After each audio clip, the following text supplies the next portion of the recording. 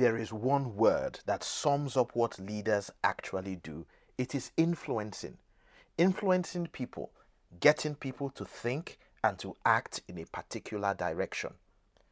This is the subject of our podcast today. My name is Omagbitse Barrow, and I would like to welcome you once again to the online Efiko podcast. For those who may be joining us for the first time, the online Efiko podcast is a leading provider of digital educational content in various areas of life and professional skills with a rich African context and content. We are supported by Be Better Foundation, Learning Impact Nigeria, and also offer a variety of impactful online courses and workshops on www.onlineefiko.com, the home of indigenous African learning. I invite you to enjoy today's episode on influencing others.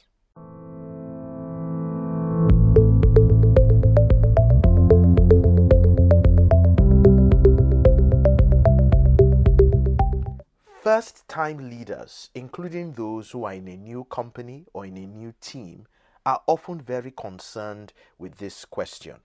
How do I influence others? How do I get my people to do what I want them to do?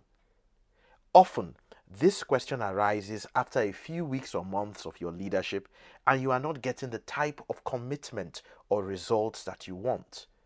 It's a great question, and if you have similar concerns, I would like to share with you four actions you can focus on to help you build your influence with people. First, build your personal integrity. You see, if you want people to follow you, then show them that you are someone who is worth following. Show them your character and integrity and lead by principles and by good example. They will certainly test your character and integrity, and when they do not be found wanting. In addition to building your personal integrity, build relationships. You must invest time and resources in building trusting relationships with people around you. Start with simple, down-to-earth conversations and then move on to being kind and charitable. People respond to this very well. In addition to building your personal integrity and building relationships, you must also build results. You see, the more results-focused you are, the more likely that serious-minded people will be influenced by you. Show them your personal commitment to hard work and create some personal results for yourself. Prove your mettle by getting your hands dirty. Finally, and by no means the least important, build them. You must invest time and resources in being a coaching, teaching, and mentoring leader. Show people your honest commitment to making them better. They will respond with their hearts and their hands. You now have the keys to influencing others right in your hands.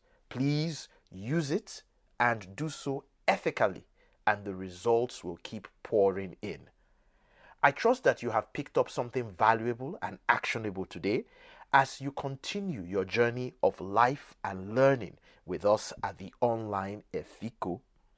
Next week promises to be similarly impactful as we explore the world of coaching and how you can coach your people to higher levels of performance.